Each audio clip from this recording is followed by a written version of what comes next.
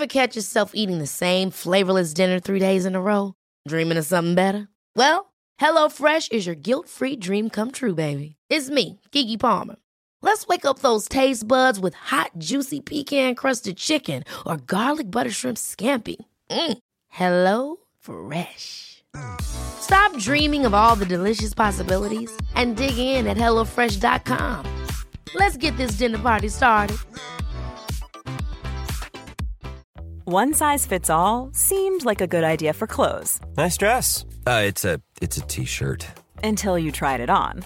Same goes for your healthcare. That's why United Healthcare offers a variety of flexible, budget-friendly coverage for medical, vision, dental, and more. So whether you're between jobs, coming off a parent's plan, or even missed open enrollment, you can find the plan that fits you best. Find out more about United Healthcare coverage at uh1.com. That's uh1.com. Thank you so much for coming down. Really appreciate it. Insane in the Membrane podcast. Insane in the Membrane is back for another live podcast recording on Sunday the 23rd of February. I found that through humour, people open up and we have a laugh, and I really appreciate you coming down and doing this. This is an intimate live show with comedian Rich Wilson and very special surprise guest in front of a small audience at the Pleasance, Islington. In fact, you are so close to the comedians, you could probably lick them. We can have a laugh while we do it. I think that's what I'm trying to show with the podcast. January's a struggle for us all, so put yourself something to look forward to in February. Insane in the Membrane live at the Pleasance, Sunday, Feb 23rd at 7:30pm. Just £5. Nearest tube, Caledonian Road, Piccadilly Line. Dead easy, no excuses. You did great, Rich. Thanks, Bob. You Didn't did as you well. do great? Thank you. Click the link in the show description for this episode on your podcast app or go to pleasance.co.uk. What do we do now? I don't know. I think that's it. Thanks for coming. Hello, everyone. Welcome again to another edition of your favourite podcast. Insane in the Membrane. I hope you're all well.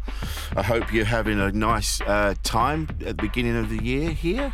It's full of opportunity, isn't it, and possibilities. Who knows what's going to happen this year? Hopefully it's going to be a great year for all of you listening. I was joined this week by a new comedian called Luke Anthony. I met Luke last year before, maybe last year, in a gig in Cambridge, and we got on famously. We had a lovely chat, and Luke does his own podcast, and he asked me to do an episode with him, so we recorded this at the Bill Murray, just upstairs in their room there. So thank you to the Bill Murray for allowing us to do that. It's very kind of you. So we recorded Luke's one, and then we recorded this one with him, and it was a really good chat. I didn't realise that Luke actually is bipolar. So I've never met anyone really. I've known people that have family members and that. I think we had Pete McKee, and Pete McKee's wife has bipolar, and so he was talking to me about how one looks after someone or helps and assists someone who suffers with bipolar. And so it was interesting to meet someone that actually has it. So also he tells a story about falling victim to this shocking scam. Again, I've never met anyone who has, so it was an interesting chat. So without further ado, please welcome Luke Anthony. Well, I've noticed when we were talking, you quite like to fuck around with people. Is that right? With what? What do I say? What was it? Oh, the thing with the plastic bottles. Plastic bottles? Yeah, when you worked at the thing and you said it was your last day. Oh, yeah. So you fucked about with the... Yeah, okay, so... Yeah. So right. Now, a lot of comedians grew up in a place where, like, families were jokers. They might not have been the funniest in the family or the friends. Yeah. But, you know, I was always be the one that would get... So my dad he was a mod like yourself, and he was a fighter. You know, he'd always, fight or flight. He'd always fight. Yeah. It's just one of the things. So he's very, very streetwise in that sense. So he knows he can walk into a pub, any pub, and know whether he should walk out or not. He'd just sense it. He'd have his back to the wall. Yeah. It's just one of those things that he's just completely built around it. But when you're someone who banters to people and has a laugh with that, he gets nervous because he thinks someone's going to kick off or you're going to get smacked on the face for being a joker. Right. So, but I've always insisted on being like that, staying the same and always joking. So I've done it at school. I was always pissing around in school, even though I got quite good grades. Yeah. Didn't like school. I had a really shit time at school. We'll get to that. Same. I hated school. Yeah. And And so this is like jumping the gun like massively from when I started comedy. But when I worked in a plastics factory, I know it's not very good. I can tell you now, the plastics factories don't recycle everything. Right? I tried my best. I absolutely tried my best. I tried to get it all in the granulator. Didn't happen. Right, so I did my bit. So before I tell the next story, right, I just need to caveat the shit out of that. I met someone in Edinburgh that was in plastics, and I said to him, he was in plastics, and then Joe, what's his name? I can't remember his name. Another comic, Joe. Oh God! Producer Paul, can you just? Sorry, Producer Paul. Yeah, Joe Sutherland. His boyfriend works for Greenpeace, and so he was sat behind the plastics guy. Oh yeah, So I said to him, I didn't know that at the time. I didn't know till after. I'm like, fuck, I could have set you two off. Yeah. I said to the guy, I said, you're in plastics. I said, well, do you do your bit? Do you recycle? He goes, no. Are you going to stop using plastic? No. I know why. He goes, because what I do, I don't put it in the sea.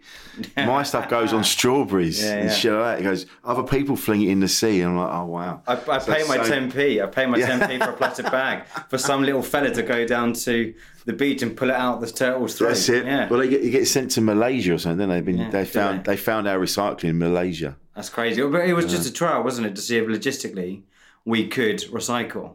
It was never to actually recycle the stuff. It was just to logistically find out if we could pick this up, get it to a location, and actually do this. That's how it started. It wasn't when we first started having these little boxes. Yeah, it wasn't about recycling. It was about seeing if we could logistically, disperse it around. Yeah.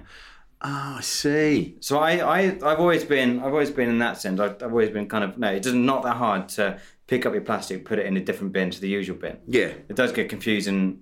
And sometimes it's not that simple, but different areas have different rules. So certain stuff I can't put in. Very true. Yeah. And I can't put certain things in my blue bin, so it has to go in the normal bin. We've got our blue bin is the food bin, so all the food waste goes in that. And then that would fuck with my brain. I'd get fines instantly.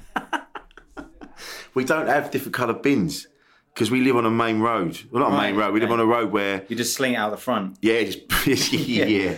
Like a lot of Victorians just sluice it out the window. Shit out the window. Yeah, that's it, yeah. We don't have different coloured bins. We've just got... We have to have pink bin bags for all the recycling, and then the cardboard and everything goes in a blue bin with a black lid. The food waste goes in a blue bin. It's all... It should, do you know what? It should be national. All the same, and then everyone would know. Yeah. It's crazy. So you're at the plastics place. Yeah. So I worked in cafes for years. It was all part of trying to be creative and writing and that. But then I wanted to get Monday to Friday, and the first job I got Monday to Friday was in a plastics place. I taught myself how to use CAD, that sort of stuff. Right. I met a girl. I wanted to get a normal job. Because I actually working in a cafe, weirdly enough, I climbed the ladder in the cafe really quickly. I was just about to take area manager stuff, which is great. But I ended up working 70, 80 hours and I wasn't writing any sitcoms. I wasn't writing anything. I wasn't writing any comedy. I wasn't doing any gigs. So I thought, actually, weirdly enough, going to Monday to Friday would give me a lot more time to do this stuff. And so I did go into this place. I was only there on a fixed term to get onto and climb, sort of get the next job. And so I decided one day I was feeling a little bit fruity. And I decided to change the thread on these plastic jars. They were designed like jam jars. So you turn the thread the opposite way. So everyone knows you turn to the left. Yeah, turn it to the left, like anti-clockwise. Yeah. Right, so I turn it the opposite. So I just had this image of just people buying their jam jars the next day. And these were just plastic jam jars. They had jam in, but they were trying to try a new line of plastics or whatever. I've never seen someone care so much about a job. There was a guy that was 40 years, absolutely loved designing plastics. Wow. And then when I left, there was this whole Extinction Rebellion stuff. People started gluing themselves to fences and stuff like that. And I just wondered if he's still in the job or whether they got loads of flack for it. But maybe your jam jars are limited editions now. It's just low level terrorism, It's mental. But doing that. Was that to just get at the company? No, it wasn't at all. I wasn't angry at all. No. I was just having a laugh. I just thought it'd be really funny.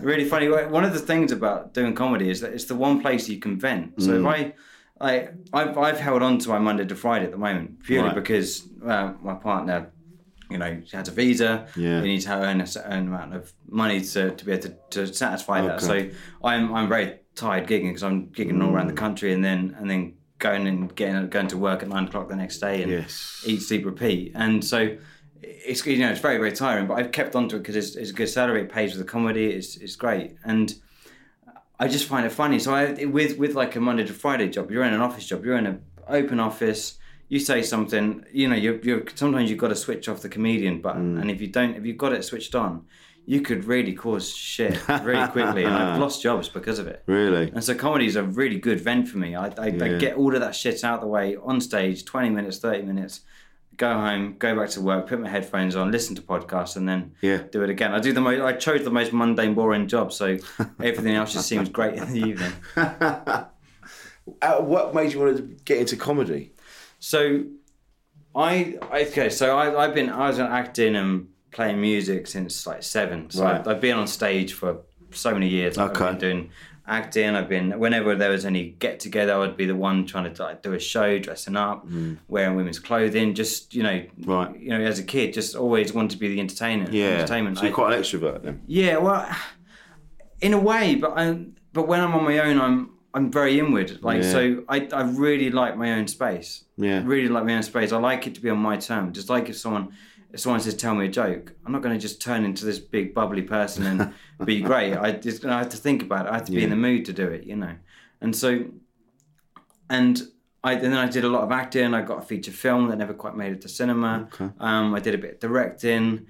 I had such a fragile self-esteem back then. This is about 15, 16 when I was doing the acting, and I got to 17. Did this book. There was a screenplay of The Boys Who Want to Save the World. The Boys Who Saved the World or something like that. Is by Sam Mills, a great novel. Right, okay. And it was made into a film, and we did like a couple of films. They did one trial run and then another one, and then they said they've got some funding, but to get it we need to audition again and refilm a bit of it. Right. And we refused to do it, and then it never lifted off because of that. They never redid the auditions. Wow. They hemorrhaged so much cash into that. I mean, they borrowed so much money of people. So really? I thought I was out of pocket spending 200 quid travelling, but they was tens of thousands of pounds. Oh, Jesus. And so that flopped. And then so I had a few bad experiences with like acting. And I remember being at college, and well, before that I did my last like one of the last days at school. I did, you know, they did like an end of year assembly thing where you perform and just show what people had done. And so I sort of got together some material and all that sort of stuff and did this whole stand-up set. It was kind of like an amalgamation of all my favourite people at the time. And it went really well. It was really great. They tried to book me on to do the year below us and all that sort of stuff. But before that, I was diagnosed around sort of 14. I hit like a real big spell of depression, and I was diagnosed with bipolar like a year later. So I was really, really depressed at 14. I really struggled to sort of fit into school and things like that. And I went to like a psychiatrist. They misdiagnosed me. They said no, he's just a teenager. He's just moody. Oh wow, this is what it was like hormonal. Yeah, that's what they put it down to. And then a year later, we were on bless my parents. We were on holiday in Cornwall, and I was high as a kite. My sister, in the same holiday, she was diagnosed with diabetes. What? So she had and they're all linked, aren't they? Thyroid, diabetes, bipolar, all part of the same genome. Are they really? I'm saying are they really? They're all linked. They're all part of the same gene. Yeah. I actually didn't know that. I'm going but I didn't realise. Yeah, and so is it hereditary? It can be. It can be. Not always. I mean, if you start doing hard drugs, then maybe you could probably cause something. But people have got schizophrenia from smoking bad weed and stuff. Really? But with bipolar, so I was on holiday for 2 weeks. I think that holiday, I was high as a kite. I thought I was controlling the car and all that sort of stuff. I was hallucinating out my arse. Wow. I've never said that term before. I think I've hallucinated out of my arse a few times. There's some brilliant class A's in my life. And then my sister was drinking Coke and everything, and she was really, really thin. So she must have been really close to being comatose with diabetes. She came back. She went straight to the doctors. I think on the same holiday, the clutch went in the car. So we had to luckily, the next door neighbour that was there with the holiday home we were staying in worked for the RAC. So he backdated the membership for my parents. Nice. I remember this all retrospectively. You've got to remember I was high as a kite. Yeah. Proper psychosis. So I thought I was already famous. I thought the pap were following me around. Really? So I thought I lived like this. I lived something in my brain and these hallucinations. Because of the life you'd had up until that point with the filming and the acting. I guess so, yeah, because it's all part of it. So it was, met certain people that were, doing really well, and it was everything was looking really good, and So I guess with those pipe dreams and stuff like that, bipolar. People always think that if someone's a cunt while they're in bipolar or in psychosis, it's just a magnification of who you are. So right, okay. So you're just an exaggerated version of you when you're there. So if I'm the guy who's always performing and I'm in psychosis, it's just going to make it even worse. But mania can just very quickly go the opposite. So often what follows that is severe depression. Really? And so that was the point at which I thought that I was never going to fit into school, because I was off for then 3 months after that. It was on summer holidays, so I went back to school and I didn't even go back to school. Right, so okay. everyone started the new school year, and I think I was like third year or something, like year 9 or something, and then it was really difficult. And that was the point. I think that was the point where I thought that maybe acting probably won't be the thing for me. And I think everyone, because with mental health, these things grind on you. So a lot of depression is about mulling on things. So when someone says something bad about you, you just play that through your head so many times until it just grinds you down. And I always remember this quote that someone said to me once. They said, "Stop trying to find a reason and just try and find a way out." And that's a good way of putting it. Yeah. Yeah. And so then I did the comedy thing, and then what came after that big set that I did at the end of school was a massive like blip, and so I associated something really bad with comedy. I was very negative because I thought, well, even though it went really well, I just thought I can't do this because it's like I associate it every time I do comedy. I feel like I'm going to go high again, or I'm going to go too low. So I was scared of going high. I was scared of lifting that lid off. Yeah. Of like the stuff that I do on stage and that energy and that adrenaline, because I thought I had to keep that lid on it just so I can stay normal and stay stable. Yeah, right. And I realised it wasn't that. It was just my internal side. I was too young. I was going through certain things, and then after that, I guess, this is where I sort of relate to you in a bit, because you had a sort of a promiscuous part in your life and all that, and then after that was pretty much what it was for about 8 years after that. Just flinging around and just doing everything, and I guess that sort of ties in with mania and all that sort of stuff and being high and stuff, because you just go to the extreme for everything. And when you're having a manic episode, are you aware? Is there a moment you go, "Oh shit, it's this again," or you're just gone? It's a weird sensation. I can feel it like in the chest, like almost like I know now when my trigger warnings are. I know where I need to stop. I can control it. And to be honest, I was sort of lucky, because you spoke about it being hereditary. My elder cousin Leah, she had gone through it like 3 years before me. Yeah. And then my brother a couple of years before me. And so my parents are already, they come from a generation where this stuff was never spoken about. It never happened to them, And I was very lucky with my parents, because Leah didn't get a particularly good experience. She was put in an institute for many, many years. She got the wrong care. She got abused while she was there. Oh my God. That's probably libelous. Has that been dealt with? Yeah, it's been dealt with. Yeah, she's claimed and all that sort of stuff. But okay, that's all been sorted. So I'm probably not libelous anymore. Probably not libelous. It's fine. Yeah, right. So I think so. You're libelous if it's. I don't think. You're doing really well now, Leah. Love you.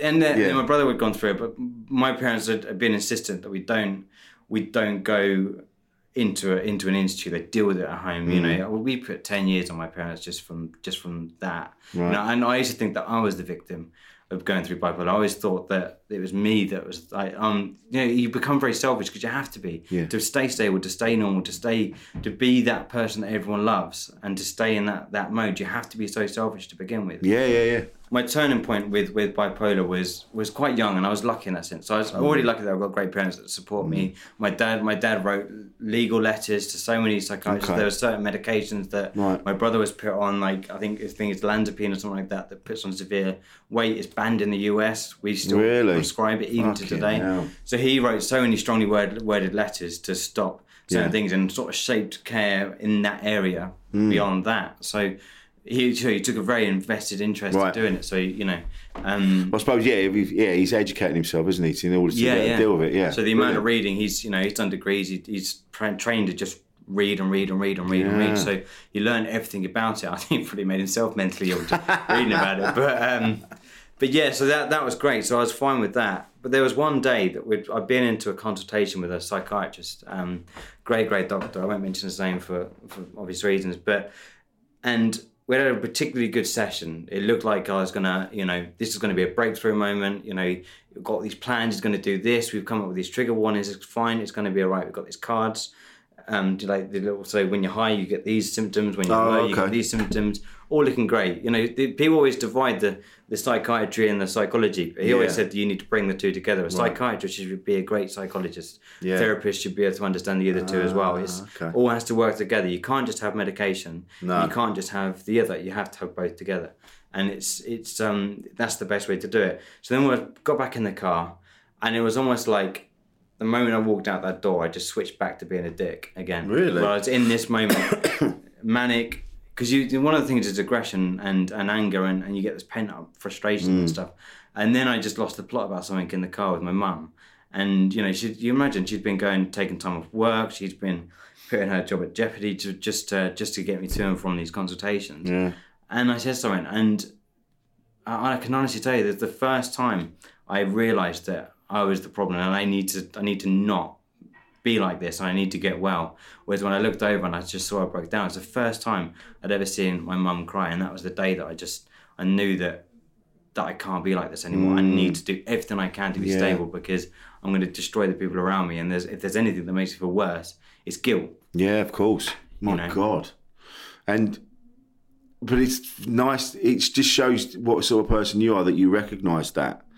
Do you know what I mean? Because had you been just a fucking wanker who didn't give a shit, you wouldn't have seen that in your mum. Do you know what I mean? You would have just you would have just brushed it off and you would have been too like, I'm the one suffering here. This is all me. But I think that just goes to show what sort of a character you have as a person, which is brilliant. Yeah, and I recognise that. And I think that's what ties into the whole writing and doing comedy and stuff. Just seeing people happy. Yeah. Always, I know he's got a bad rep and all that sort of stuff. But growing up, and even through that time, I really enjoyed watching people like Jim Carrey, because he's bipolar himself. At that time, when you're going through these things, you do everything you can to latch on to somebody who you look up to or whatever. Is someone else going through this? Is there anyone else going through this? Is it just me? Am I just the only one going through this? When you see people that achieve so much, that have been through it, you think that gives you that element of hope. And I think when I've gone through those manic episodes where I thought I was famous, or I thought I was performing, I thought I was filling out arenas and all that sort of stuff, and all the platforming. That stuff scares the shit out of me. It's the worst part of, because it was so real as well, was it? Yeah. And exactly. Yeah. So people always think that it's a hallucination, but it was as real to me as it was, touching this wood, touching the floor. The cold air. Everything was absolutely real. So, and I think the fact that I could imagine achievement and success, or I'm not saying that fame and success is never what I wanted to do. It was just something that amalgamated when I was in those episodes. It's actually something that I fear, that sort of thing. But I guess that element of I can achieve anything I want to achieve if I put my mind to it. I've been to the extreme. If I've lived it in my reality, in my broken reality, my broken reality, then I can get to it. I can do that. I can work in what I want to work in. I don't have to wake up and do 7.5 hours a day drawing lines on a screen, and sometimes they're curved lines. I don't have to do that. No. I can do what I want, because this is my time. And I think I don't think I'd be who I am without bipolar. I don't think I'd have that ambition, that positivity. And ever since then, I've been stable. The only time, okay, so that was then, I was about 16, 17, that was the last time I had a real episode, and I put off comedy for quite a while, and then started doing it a bit, very apprehensively. The odd gig, I never say it as my first gig. I always say that later on is my first gig, but around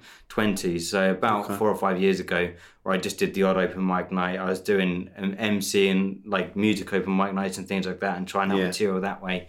That's my failed music career done. Like, we're playing the guitar, you know. Every comedian's tried to be a musician at one point. I was a drummer, terrible. yeah.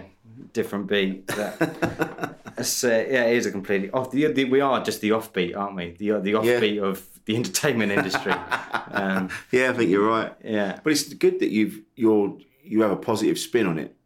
And you're not using it.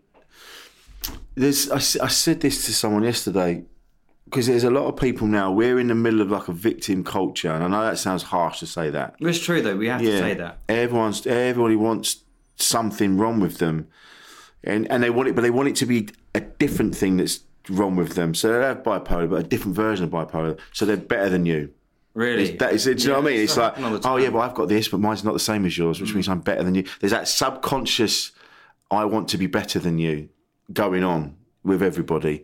That takes away from the people that really have debilitating, life-changing mental illnesses. You know, and you're using yours in a positive way. Like you've looked into it and you've researched it and you've got your head around it, and then you've gone, right. Just saying that, you go, if it wasn't for that, I wouldn't be doing this. So that's amazing. I find that amazing. And that's what I see it as. Yeah. I use it a bit in material, little bits, usually just as an openers, you know. I was diagnosed way before it's fashionable to be insane. And I go, sorry, I'm not insane, I'm just reality deficient, excuse me.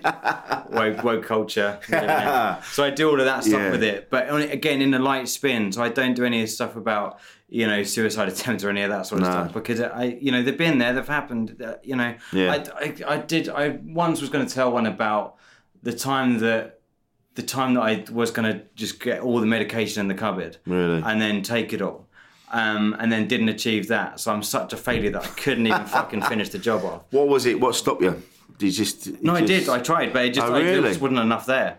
So you actually went for it? Yeah, I just had a good nap, and then did you? and then woke up, right, and then all the medication was gone, so then I couldn't even get stable again. So I just felt like a right idiot, and I thought, well, maybe there'd be something to write in this. And of course, and then you couldn't say to anyone because they were like, well, we've just given you. Well, exactly. Yeah, I was on, again, it's a different holiday. Holidays is just bad for me, I think. I think the stress of relaxation fucks you up. Yeah. And so I was stable for years, and then I got the thing is a bipolar, that anyone that thinks they're stable, right, at the moment you think that, and you think that you're going to be fine, that's when you're at the biggest risk. Really? You just need to understand that it's always going to be there. It is a disease. You're always going to have it, and you're never going to get over it completely. Right. It's always going to be there. You'll be stable for 20 years, whatever. That's fine. But the minute you get complacent, the minute you think you're good, the minute you think that you haven't got bipolar, that's when it comes and kicks you up the arse. Really? Because I was there. I'd moved. So then about 2012, that's when I started doing more comedy again, playing music and MCing things like that. To not rap. I don't do that. I'm not very good at that. No one needs that. Trying material for in open mic nights and things like that. And there was a night that I was out in town in Cambridge town, and with some of us who are oppressed in Cambridge, by the way. I didn't go. I haven't got a silver spoon. I was born in a council estate. I grew up there. I've seen the edges of Cambridge. Yeah. It's not quite Brixton, is it? It's Brixton's nice and gentrified now. I can get a panini in Brixton now. Yeah, for 10 quid. Yeah, that's true. Yeah, and a pint for 8. And so there was a night that I went out, and I think sometimes with bipolar, your inhibitions go a little bit. Like when you have alcohol, and you said it yourself before, where you just become a dick, or something just happens, or you sort of do something in the wrong way. And then there was this one night, there was this one guy that was one of these people that was just so likable, like just as a mate, just one of these people that he was a Afro-Caribbean guy, and he was just really, really fun. He was like a reggae vibe about him. Yeah. Really, really wonderful person. And I realised he was high on coke. And I remember going back to his place to have some more drinks and everything. And then So I had everything that night. I think someone was drugged in my drink. I stayed at his house. I slept there. I was very drunk, and then I had money missing in the morning. I had all sorts missing in the morning, and then because I just left and I damaged something in his house because I was annoyed. I assumed that this way he wasn't even there at the time. I just went and I went away, and there was a spate of crimes in Cambridge where what people were doing were defrauding people's bank accounts, right? So they were stealing people's letters, all that sort of stuff, their cards, all that, and then getting a group of people to have money paid in from someone else's account into yours, and then they would draw against it, right? So they would get people to upgrade their bank account to a high level, so like a business banking, for example, and then you can withdraw, you can pay a check in, and then withdraw it before it even clears, you know? Yeah. Okay, so with that sort of stuff, you can learn so much about someone. You can learn where people go, where they end up. Social media is one of those things where you can learn people playing football. Just updating on Facebook that you're going to be playing football at the local like five-a-side. Oh yeah, you're telling people you're out. So that's all there, and so. One day I was out with a mate, my best mate Alex is a wonderful, wonderful guy, and you know I always thank him for what he did after this and everything like that. But on the way, this guy that I'd met probably about 6 months ago, that obviously hadn't let go of the fact that I'd stolen some money back from him, that he'd stolen from me, and all that sort of stuff, and he'd been stealing letters in the local area, and had been following me on social media, and then completely under duress just turned up somewhere. I was walking down King Digit Road, and he just turned up and he just pinned me up against the wall, and it was that. And then from that whole day, with a knife, with this whole under duress thing, I was forced to then have my bank account upgraded to a big one, so I could have a check paid into it. Right, I had to. So I wouldn't leave me. He stole my phone straight away, so I couldn't phone anyone. Oh God!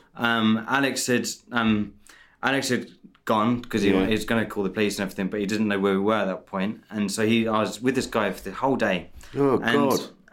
I didn't know until later that there were a network of people that were all involved in this. He was just a cog in this whole operation. Right. So around every single corner, they'd planned it out that these are the cash points that don't have cameras.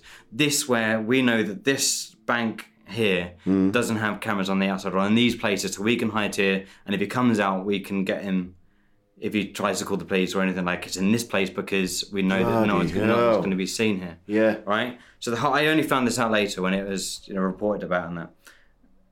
So the whole day, so I go into, now this is when I made the mistake. I thought, I was scared, and I thought that if I go into this bank account and I say anything, the minute I walk out, he knows where I live. He knows where I am on Facebook. He knows who I hang out with. He knows where my mate lives. He knows everything. He knows the numbers to ex-girlfriends. He knows so much about me that he had collected, and he'd been one of those people that he's purposely likable in that way, just so you get all this information to con people. Anyway, this happened. I got something like 300 quid from this thing they did. They withdrew it. I went into the bank account. The money came out. That got instantly taken from me. Then money was taken from like a cash point, and then at one point we were to take some from a post office. So all of this was all planned out. All these different post offices. The post office didn't work, right? Which meant that we're gonna have to meet up first thing the next day, right? But for this to happen, this guy had stolen my bank account details, stolen my wallet. He's got everything, all of my stuff that I own. And so we're planning to meet the next day to finish off this job and everything. It's all completely under duress. So there was a knife at my back at one point, and all this stuff was going on. Next day, I woke up. I'd gone out with a girlfriend I was with at that time, who after that became, it's very early on in the relationship, so she didn't even know me, really. We'd gone out for dinner, I think, the same night, and then we went and stayed in a hotel together, and sort of by the next day we were together. But I was a shit company that night because I was pulling my hair out and everything else, and she was amazing at that time. So the following day, I was getting phone call after phone call after phone call from this guy who's planning to meet up. Forgot to mention that one of the guys that was involved is someone I went to primary school with. Bloody yeah. So he knew a bit about that as well. I will come on to that, but he's all right. And so the next day I go into the police station, I'm just really smart because the night before I'd been in like, you know, proper nice clothes, you know, and I'd been out. You look at me now, mate. I was wearing like blazers, a strawberry hat, and all that sort of stuff. That was the days where I didn't have to pay rent, you know. And it's gone downhill since then. Actually, No, you're right. So I went straight into the police station and I just told them everything. You imagine at this point my bipola's got to an insane amount. I'm anxious, I'm nervous, I'm all over the place. So go into there and they arrest me under caution. Wow. Because some people come in with these things to try and stand to gain, you know? Yeah. So it could be that I'm trying to get compensation for something. Yeah. So as a precaution, they arrest me. And the first time and the only time I've ever been arrested was this time, and they didn't even fucking cuff me. I even asked them to, and they didn't. Right.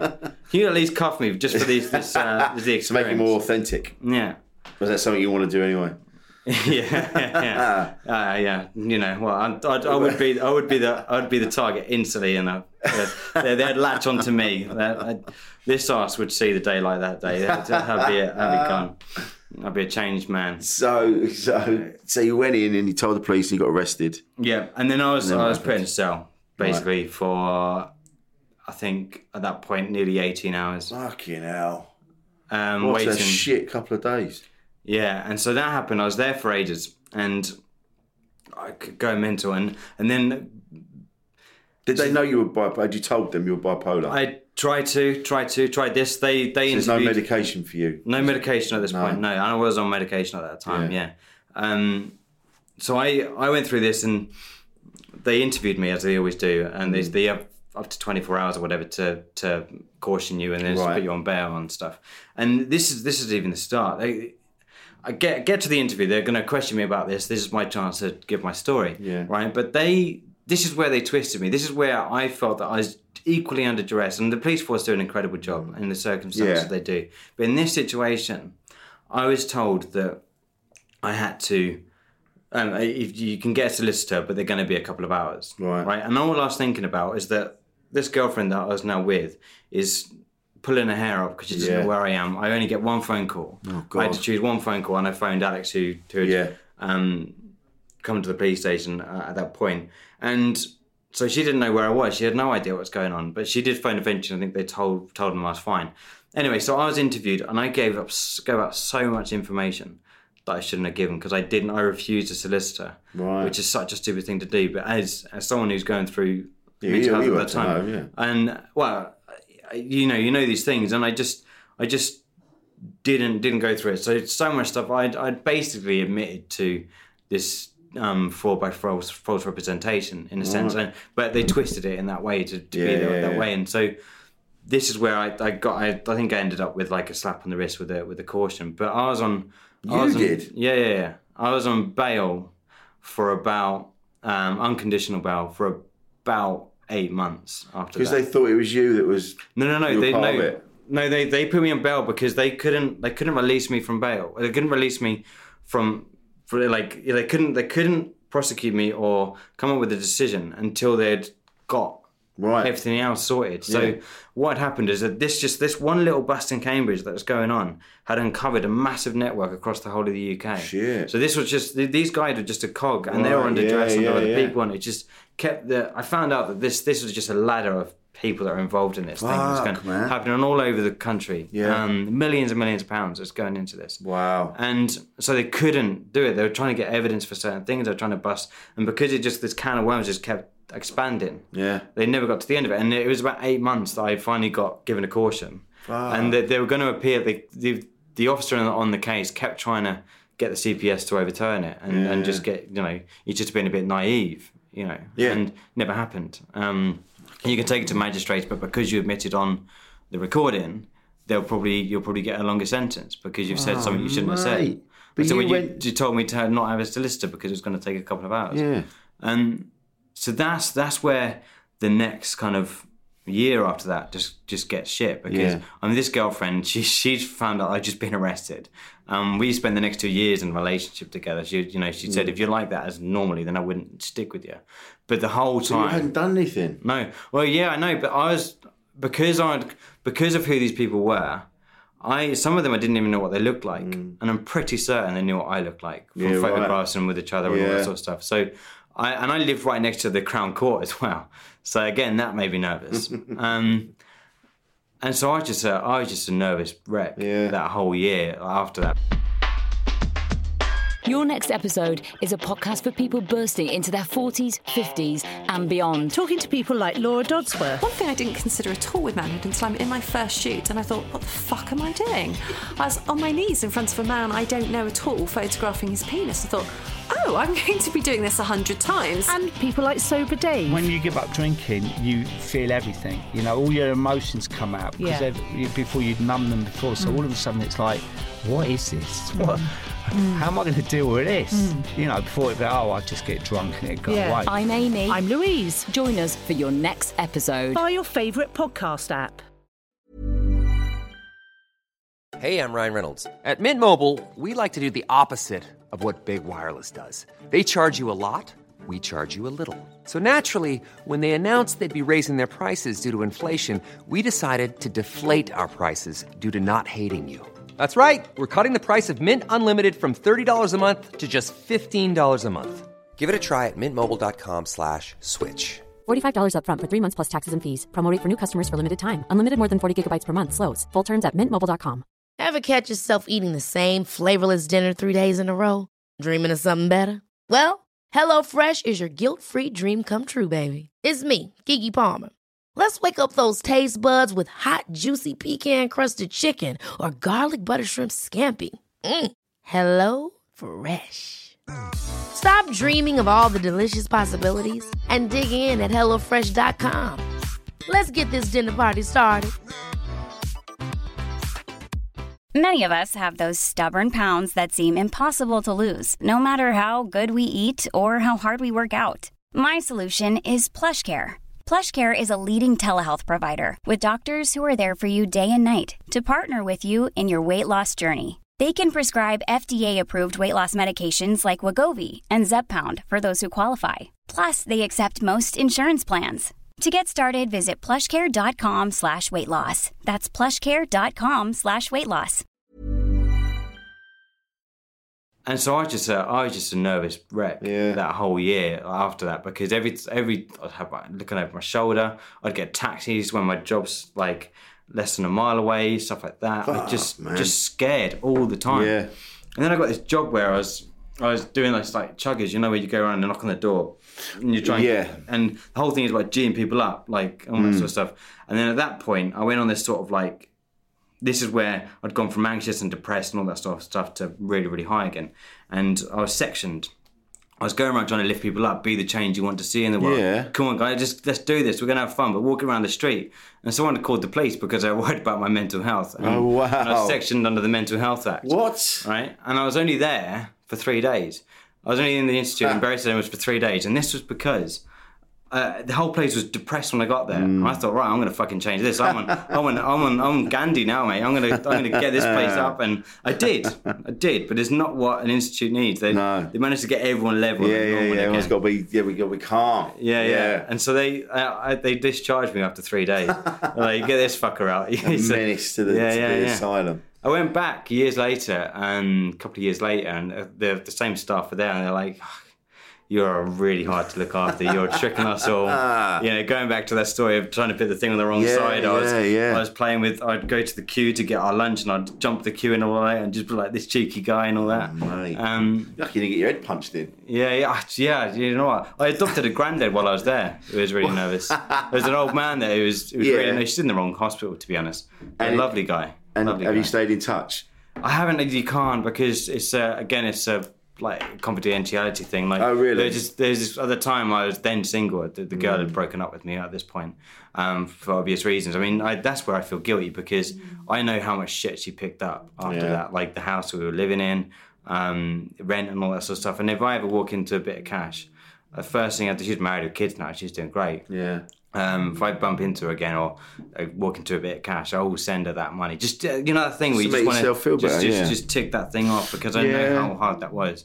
I know that. And from my family's point of view, they sort of blame anything that's surrounding that person at that time on them. So I always felt guilty that she kind of got a bit of the blame for that. But it wasn't her fault. She just met me at the wrong time. Yeah.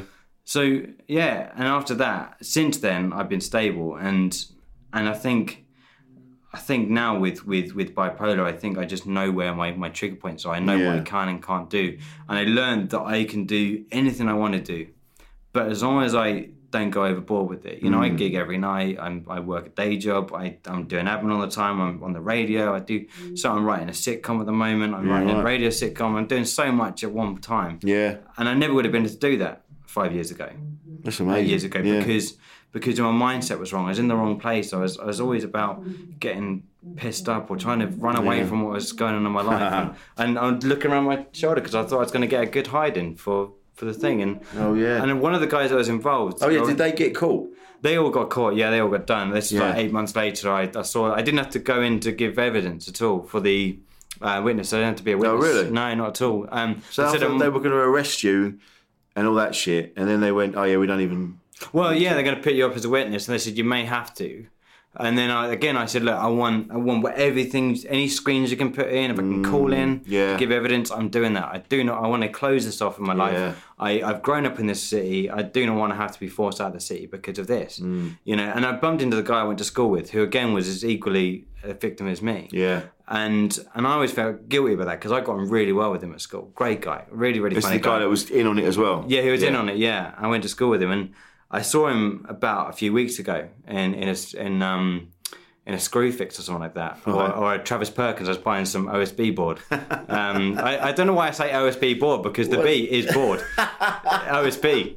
What's OS? OSB, mate. How long have you been doing comedy? You haven't done any DIY for how many years? No, don't do that. Don't do DIY. OSB is that stuff that's like recycled wood that just gets compacted together, and it's just like I made a stage out of it. It was comedy related. Right. I've never heard of it. Never heard of it. No. OSB. Mate, do you know how much the price of milk is? Yeah, it's £1.80 because I get almond milk. Oh, okay, yeah. Nice. Yeah. You have to remember so much now. So many different prices. Well, I got rid of normal milk because I just felt shit. Yeah. But now, shitting out of your ass. Yeah, we're supposed to. Yeah. So the guys got done for it. They got done. Yeah. He got a good slap on the wrist as well. I think he went to magistrates and got done. But your mate did. Yeah. Well, yeah, it was a mate at school. Yeah. Anyway, I felt really guilty about that, and he used to eat me up. I thought I really want to apologise to this guy because I never wanted, even though. Oh, by the way, I had to pay all that money back. What? $2,000. I had to pay every penny of that back. But you didn't steal it. No, I know. But they just went... They found me accountable. I was cautioned for, I think, theft. I was like, how can I thieve from myself? I'm paying it back. But so there was no proof that they made you do it? There was cameras, all that sort of stuff, but because of that interview, that I didn't have a solicitor where I would have been advised not to say certain stuff. Just that's what they said it was. It was just that. It was just that interview that I wasn't mentally stable for. Fuck me. They caused all this shit. So I paid every penny of that back. It's the first debt I ever had. Was this gutting?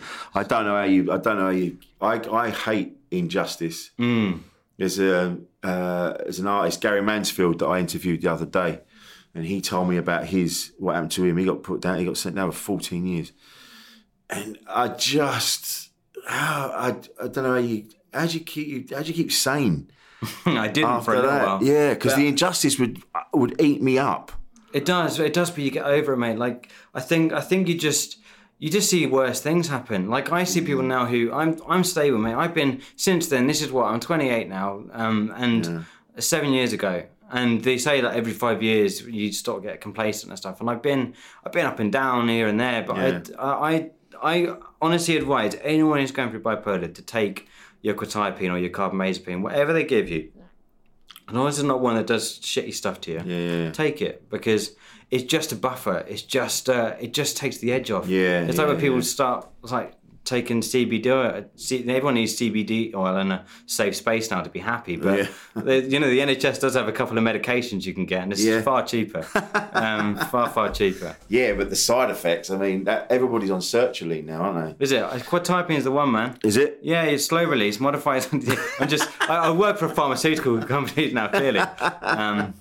I have never. I did antidepressants for a bit. It's not an antidepressant. It's a antipsychotic. Oh, really? It just clears your head a bit. Oh, okay. It's got the same psychoactive drugs as what weed does. Yeah. It's the same sort of thing, but it's safer. I would take something just to stop the negativity in my head.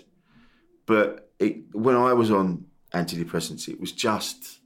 I just didn't feel anything. But they always put you on antidepressants. They're the worst things. One of the side effects of antidepressants is depression. Depression, yeah. Yeah. It's fucking weird, isn't it? I thought I took these fuckers to get out of this shit, not to get I'll get some more. Yeah. My ears have fallen off. So when I met that guy, I shook his hand and he apologised to me. And then the guy from school, you went to school with? Yeah. And then all he had to say to his colleagues was that this guy named a street once in my area called Discovery Way. It's a shithole. But he said, this is the guy in Chester that named it. So I'm well known in the area for naming this one street, which is awful. It's a competition to school. I bought a scooter with that. It was great. Oh, mate. Yeah, that's you've named a street? Yeah, I was 7 years old, I think. Yeah. Discovery Street? Discovery Way. Discovery Way. They said the theme was apples. And I knew that. I just went through loads of names, and I had this old encyclopedia book, and there were loads of names of apples. Right. And just put loads down in my shitty handwriting at 7. And Discovery Way was the one that got picked. So the only thing you could say, you didn't say anything about that thing, you just apologised. He goes, "Oh mate, this is a guy named a street in the area, it's famous in Cambridge." Mate. So I shook his hand and I got back in the car and I broke down. It's the first time I'd cried after, this is years later, this is like 7 years later, this is a couple of months ago. Yeah, right. And I broke down because that just... Not the money, not the injustice, the fact that I might have caused some shit for this guy that I used to get on really well with, because he was as much a victim, was the thing that ate me up the most. And I just got back in the car and I just broke down because I thought, I've always wanted to apologise to this guy. And I walked in there and he shook my hand and apologised to me. That's amazing. But that was it, because he was in on it. It wasn't like you'd been made to do it. Yeah, that's true. Whereas he didn't. He was in on it. Yeah, but I don't hold any grudges against him. No. I mean, but the fact that you felt you owed him something is a bit odd, because like you were held against your will. When that's something else, sure they got done for that, but you couldn't prove it. I couldn't prove that they had done it. They said duress is a really difficult thing to prove, because unless there's a stab wound, unless there's been punched in the head. I wasn't hit once that day. It's just someone's word against yours. Yeah. So my God. Yeah. So it slightly unnerves you before you go into an interview when you know that through the door that's just there is one of the guys that's in on it.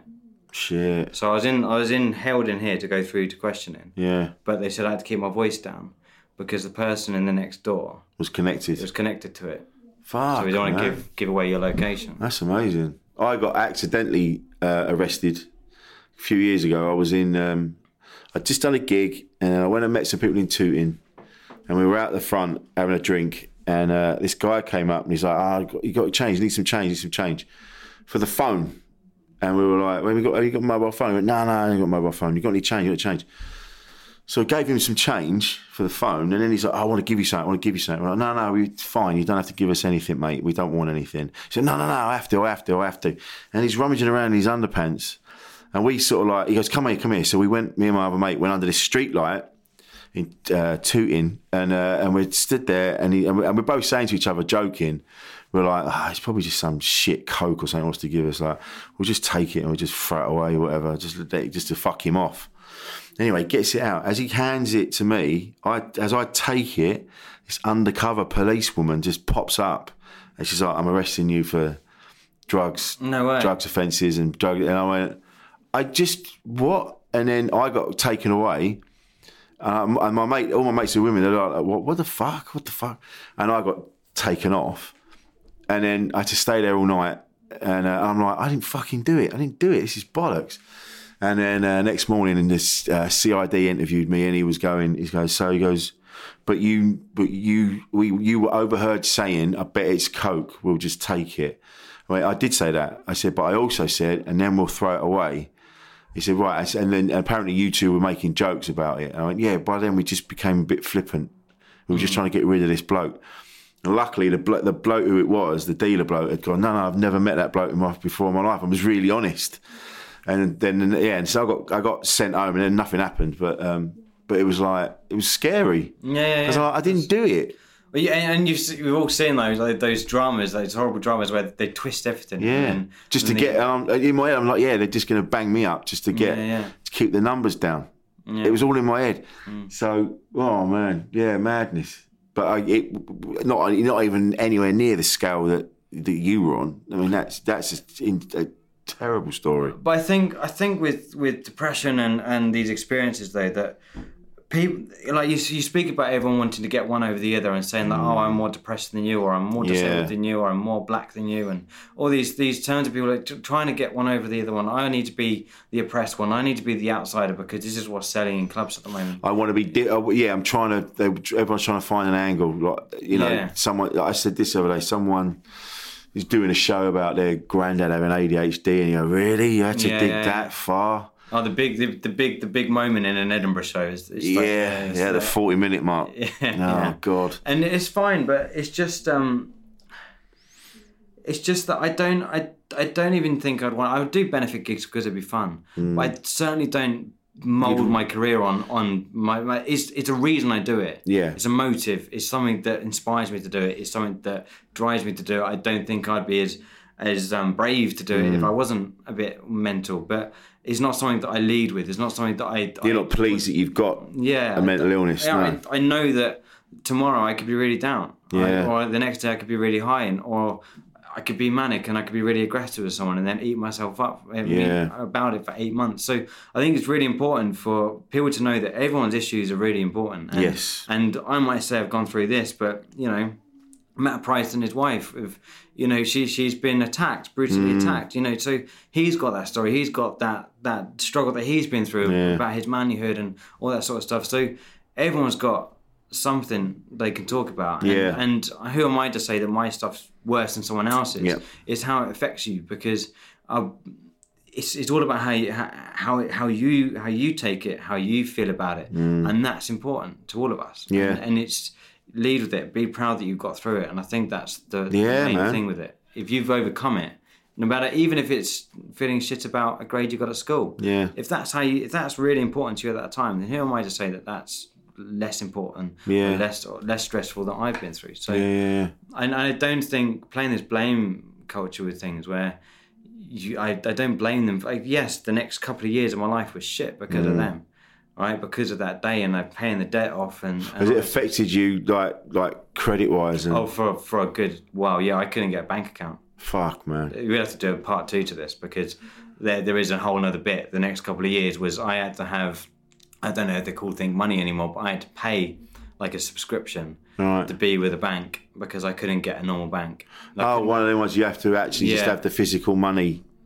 Yeah, I think so. Yeah. I couldn't even. I was for the next couple of years. I was using a building society. I used to have a building society book, and I had to go in and get the cash. For that sort of stuff. So, I couldn't even get a current account after that. Oh wow, fucking hell, man! But you're not, and it doesn't. You kind of go. It was a part of my life. Mate, why mull on it? I feel more guilty about the day that I made my mum cry in the car. Yeah. That still eats me up. I brought it up with her recently, and I said, look, it still really, really bothers me. I did that because no parent should have to go through that with their kids. So being a parent's hard enough. I'm not a parent yet, and I can't even begin to understand it. That's like my brothers and sisters, or they all have an argument at Christmas about something. I think just fucking leave it. You're going to put 5 years on Dad. Yeah. If you go through this, you're going to get over this. You're going to forget about it. This is going to age him. He's going to get loads more grey hairs. He's going to age in 5 years. You're going to give him a heart attack one day just because you were angry about nothing, about a fucking board game. Fucking get over it. Shit. Just because he got fucking Park Lane and you landed on the hotel. Get over your fucking self.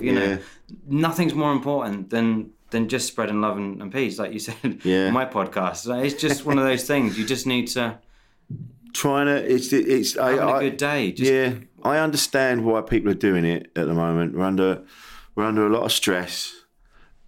People don't feel important. They don't feel different. They don't feel like they matter.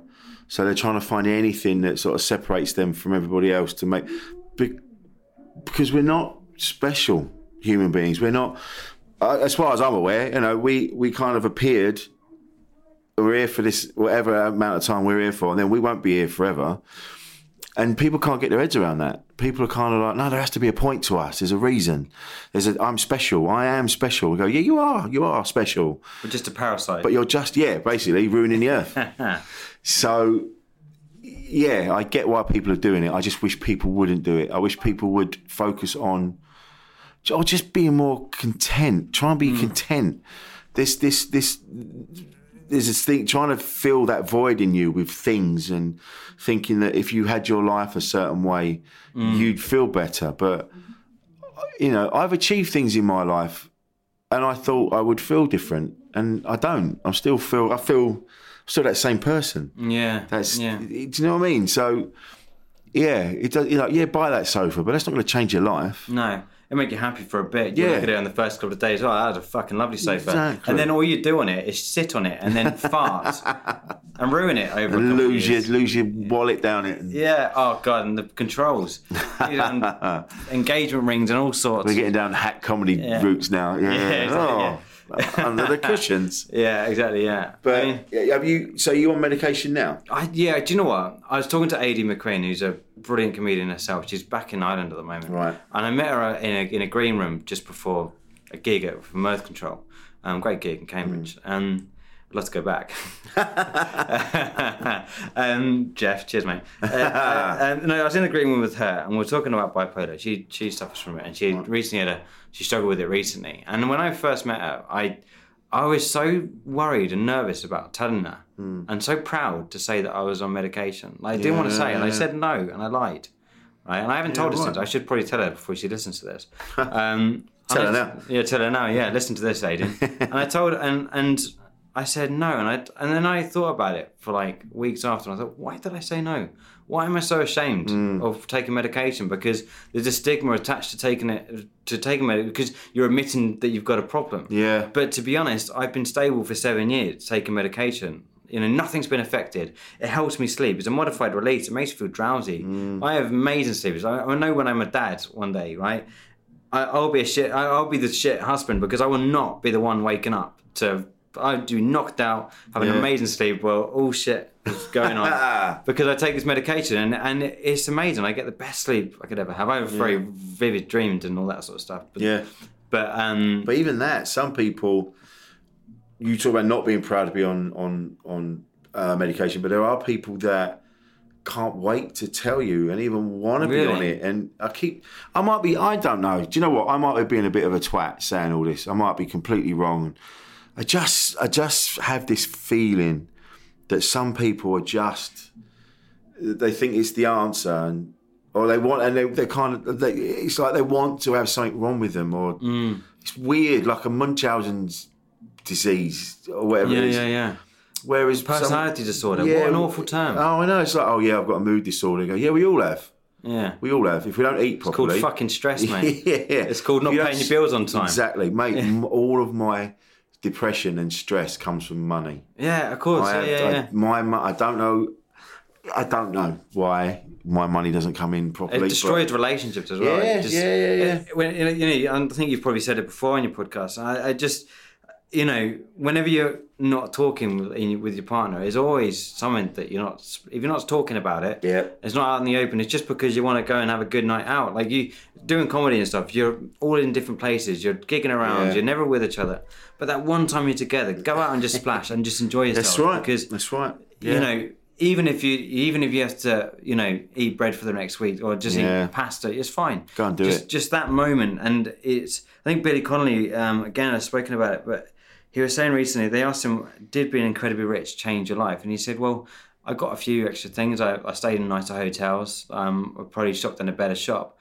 But I still did all the things I enjoyed doing. The stuff that I did when I had no money and I was working down the fishmongers is what I still did. Yeah. I still reverted back to my hobbies.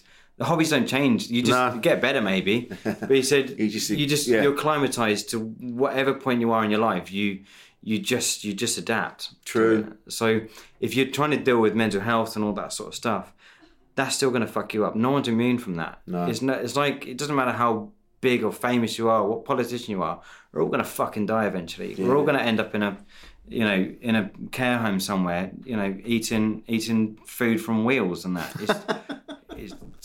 It's finite. But I think we should be positive about that. That if you've only got this time on Earth, then just make the most of it. Yeah. And stop blaming people and stop trying to be the next weirdo. Like just be honest. Just honest. That's the thing. Honesty is the thing. Just be honest with yourself and honest with each other. There you go. Nice one, Luke. Cheers, absolute mate. Pleasure, man. Thanks for having nice me, one. Where can we find you online and things like that? So I'm all over the place. My website's lukeanthonycomedy.co.uk. I've got the Comedians Out League podcast. If you type that into any of the podcast apps, you can listen to that. That's all about speaking to people that have had like their first ever gig, and to people that have done like their 10,000th hour. So it's all about getting in the heads of comedians. It's called the Comedians Out League, and it's the only pun that I do. That's a brilliant pun. Thank you, mate. Nice one, Luke. Cheers, Thanks very much, Thanks man. for having me. Thank you so much for coming down. Really appreciate it. Insane in the Membrane podcast. Insane in the Membrane is back for another live podcast recording on Sunday, the 23rd of February. I found that through humour, people open up and we have a laugh, and I really appreciate you coming down and doing this. This is an intimate live show with comedian Rich Wilson and very special surprise guest in front of a small audience at the Pleasance, Islington. In fact, you are so close to the comedians, you could probably lick them. We can have a laugh while we do it. I think that's what I'm trying to show with the podcast. January's a struggle for us all, so book yourself something to look forward to in February. Insane in the Membrane live at the Pleasance, Sunday, Feb 23rd at 7:30pm. Just £5. Nearest tube, Caledonian Road, Piccadilly Line. Dead easy, no excuses. You did great, Reg. Thanks, Bob. You Didn't did as well. You great. Thank you. Click the link in the show description for this episode on your podcast app, or go to pleasance.co.uk. What do we do now? I don't know. I think that's it. Thanks for coming. Yeah. Thank you very much. And check back here for the next episode of Insane in the Membrane, released every Thursday night at 6.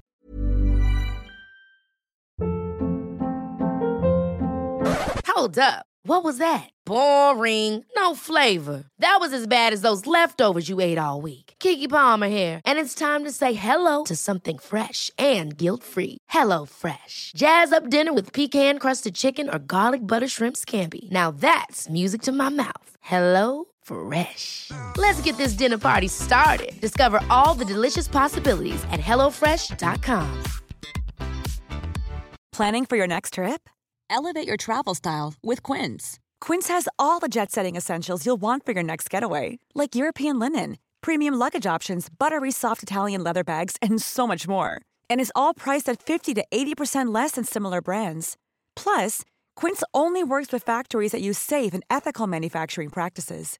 Pack your bags with high-quality essentials you'll be wearing for vacations to come with Quince. Go to quince.com/pack for free shipping and 365-day returns. Mom deserves the best, and there's no better place to shop for Mother's Day than Whole Foods Market. They're your destination for unbeatable savings, from premium gifts to show-stopping flowers and irresistible desserts. Start by saving 33% with Prime on all body care and candles. Then get a 15-stem bunch of tulips for just $9.99 each with Prime. Round out Mom's menu with festive rosé, irresistible berry chantilly cake, and more special treats. Come celebrate Mother's Day at Whole Foods Market.